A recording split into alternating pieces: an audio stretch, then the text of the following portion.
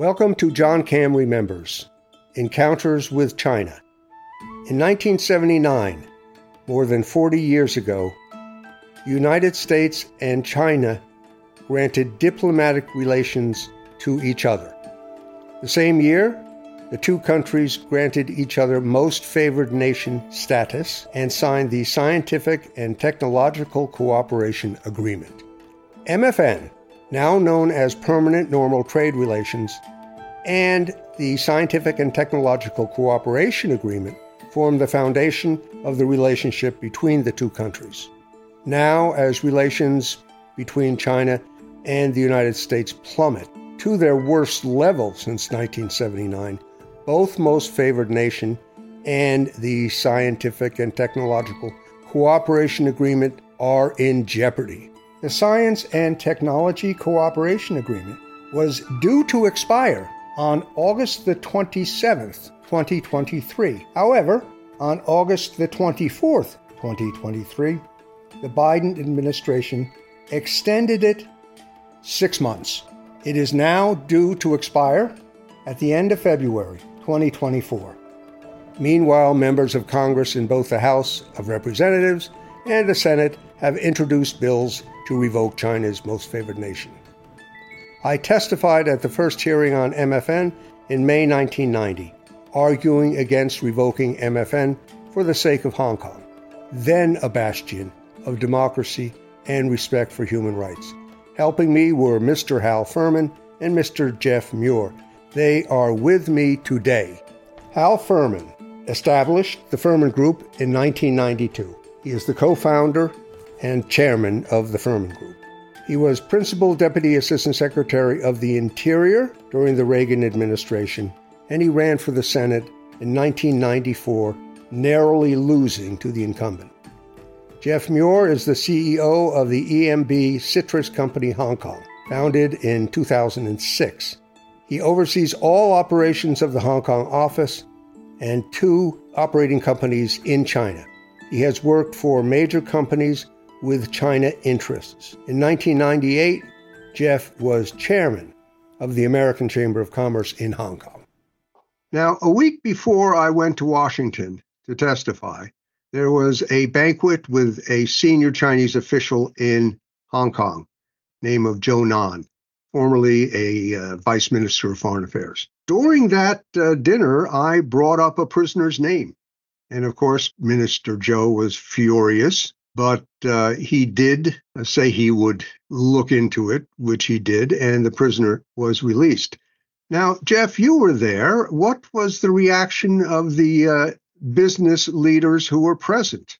Well, John, when you got up shortly thereafter to go to the bathroom, the comments started to come. I think it's fair to say that they were pretty shocked, a lot of them, and some of them quite annoyed. There was the head of a major U.S. oil company who apologized to Mr. Zhou for Mr. Cam's impertinence. That was part of a larger disquiet with your human rights work within the chamber. There were people in the chamber that felt that international business should never get involved in domestic politics of a trading country. And there were people, as I say, didn't like that. A senior executive at an American bank, a very large American bank, threatened to leave the chamber over this. He never did, but he made the threat.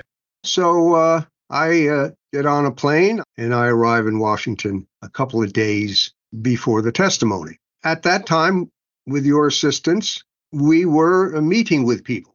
And one of the meetings was with Senator Mathias. And he advised me, whatever you do, Mr. Cam, do not challenge a member of Congress. You are to be deferential. Coming from Hong Kong, you understand the importance of face, and you never, ever make a member of Congress lose face.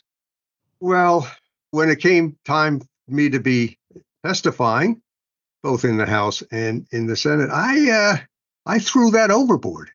I was not deferential, most certainly not deferential to Nancy Pelosi. Do you think that these clashes between Pelosi and Senator Benson, on the other hand, hurt, or did they help?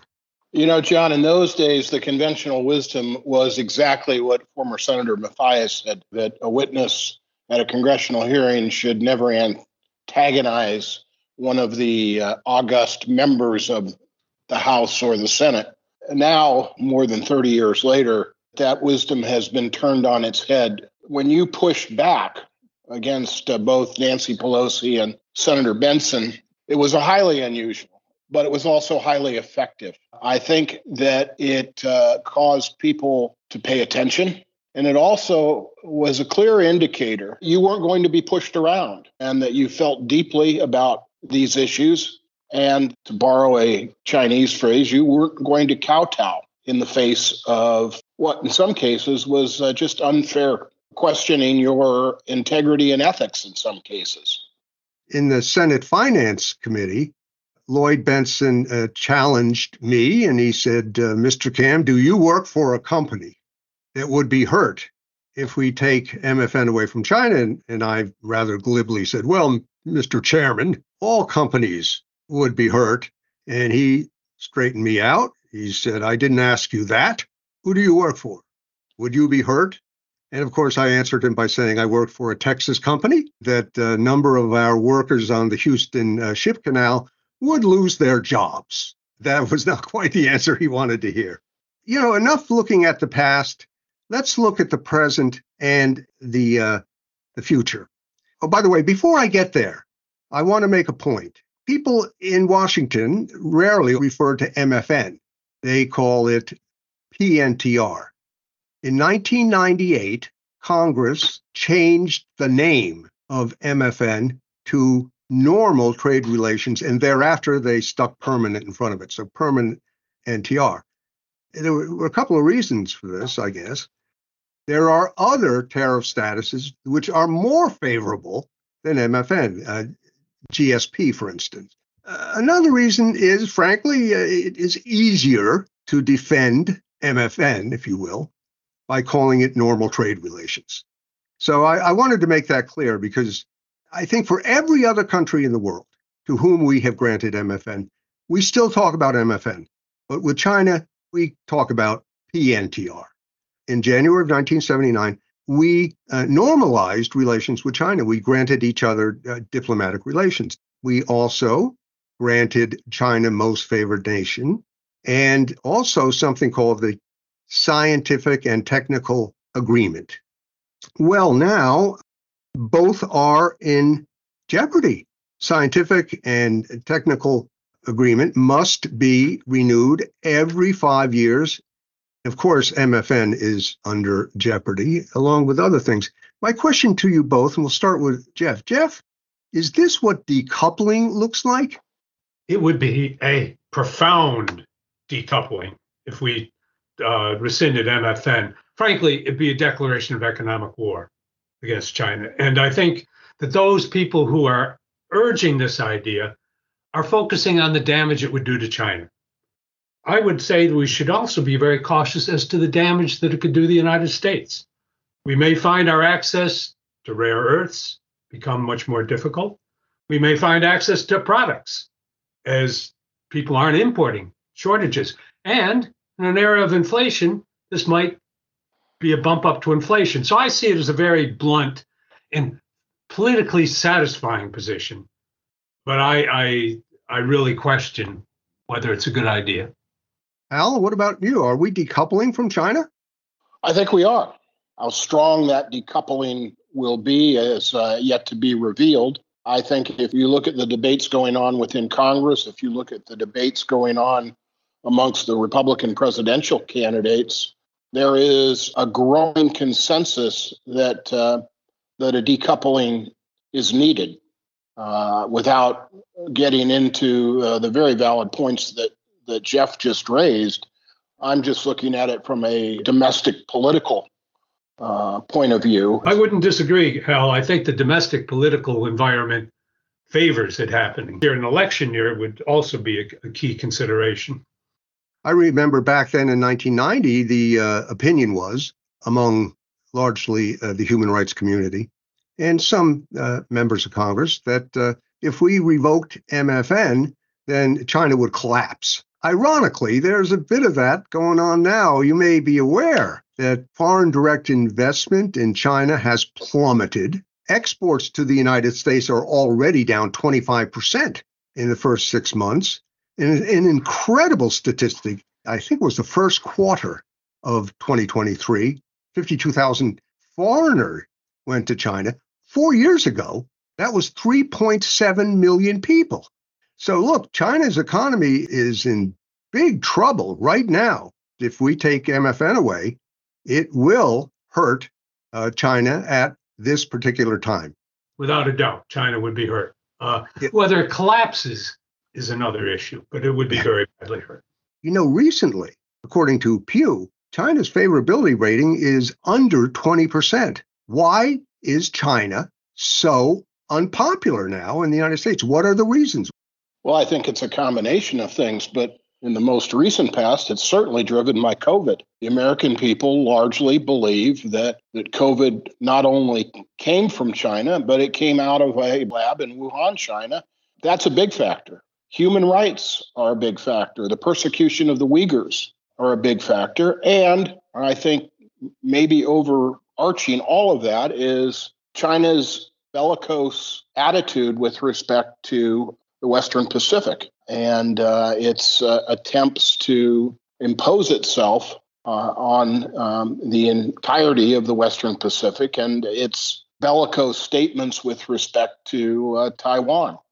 Americans are generally distrustful of large communist nations, and they've done, it seems to me, everything they can in the last 10 years to feed into that. And Jeff, operating in China right now is very difficult. I think the comments that Hal made on the reasons for the deterioration of the relationship are spot on, particularly the militarization of the South China Sea, which I think was very unfortunate and broke a promise that Xi Jinping had made to Barack Obama. That was a pretty important promise that I think undermined a great deal of trust, whatever trust there was at that point. I think the business community is in a much more difficult position now to argue on MFN. There are a couple of things that were brought up on MFN early on in 1979, when we perceived China not to be a big threat. It was sort of the junior, little, we're helping them along sort of concept. By about the financial crisis of 2008, our attitude about that had changed quite a bit. And I think feeling the threat of China was much more in our mind. But the business community, prior to all of this, argued MFN would encourage economic engagement. China would become a better place. We used to call it peaceful evolution, that China would evolve in a better direction. And as you brought up the point very much, rescinding of MFN at that point would have been devastating for Hong Kong.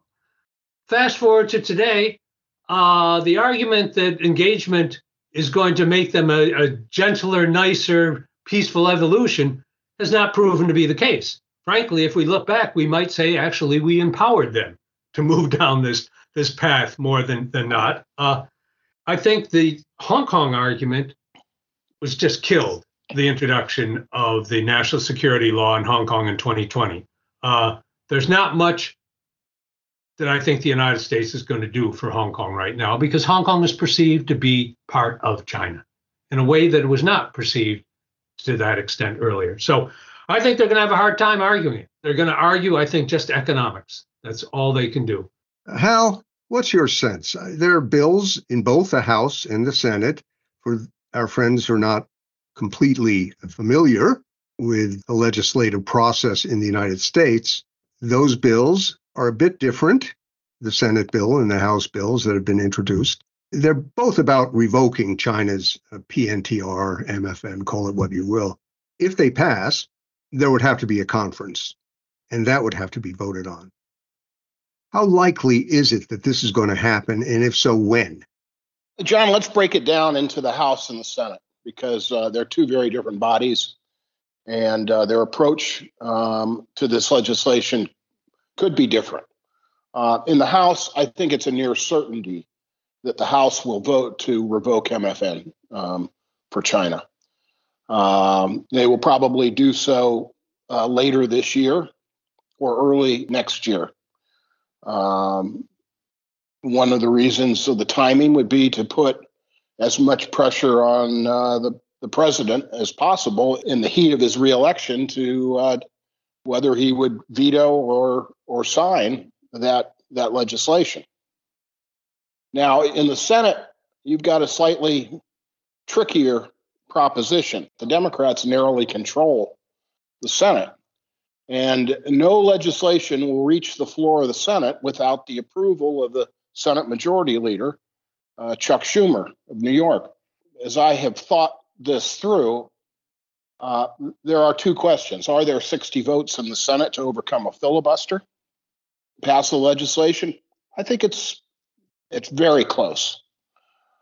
But the question is, would Schumer bring legislation to the floor of the Senate in an election year that could be potentially very troubling for a president of his own party? If the White House signals to Schumer, it's okay. I'm all in favor. I want to look tough. So go ahead and bring it to the floor of the Senate, and I'll sign the legislation if it passes. Or if Biden doesn't want anything to do with it, I think he'll pass the word to Schumer, and Schumer will not bring the legislation up. Jeff, if you were today leading a delegation of AmCham leaders to Washington to testify, what would you do? The only thing you can do is argue economics, that this would be devastating to us economically. That's the only argument. But I think Hal makes a very good point. In an election year, there'll be a lot of pressure on Biden to sign. Mr. Schumer would probably listen to what he's being told out of the White House. But you may remember that Mr. Schumer's not been a big supporter of China over the years. No, not at all. And so I think he'd probably sitting around saying, what am I going to do? But ultimately, I think Hal is right that if the White House really puts pressure on him, he'll turn. But it's a fraught situation. Yeah, I agree with Jeff completely. I think that the only argument on the pro-MFN side at this point is jobs in the economy. And I'm not sure in this environment that even that argument would carry the day. If I were asked to testify, which I might be at a hearing on MFN, what would your advice be? If you were asked to testify, I think you would be put in a position of having to say, Mr. Cam, you are a human rights expert, arguably the foremost human rights activist in this area. You were a proponent of MFN for China, maintaining it in the past. What can you say about China's human rights record since MFN, since 1990? I guess it's a question of how you'd want to answer that, whether you'd want to testify. Hopefully it won't come to that, but I would take a very selfish position and say that if, in fact, I were to support revoking China's trading status, it would make my existing work virtually impossible.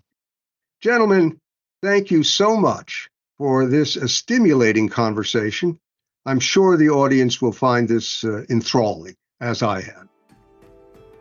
Thank you for listening to this episode of John Cam Remembers, Encounters with China. To find out more about the Foundation, please visit duihua.org. To learn more about the topic of China's trade status and PNTR, follow the link in the description to our July-August newsletter.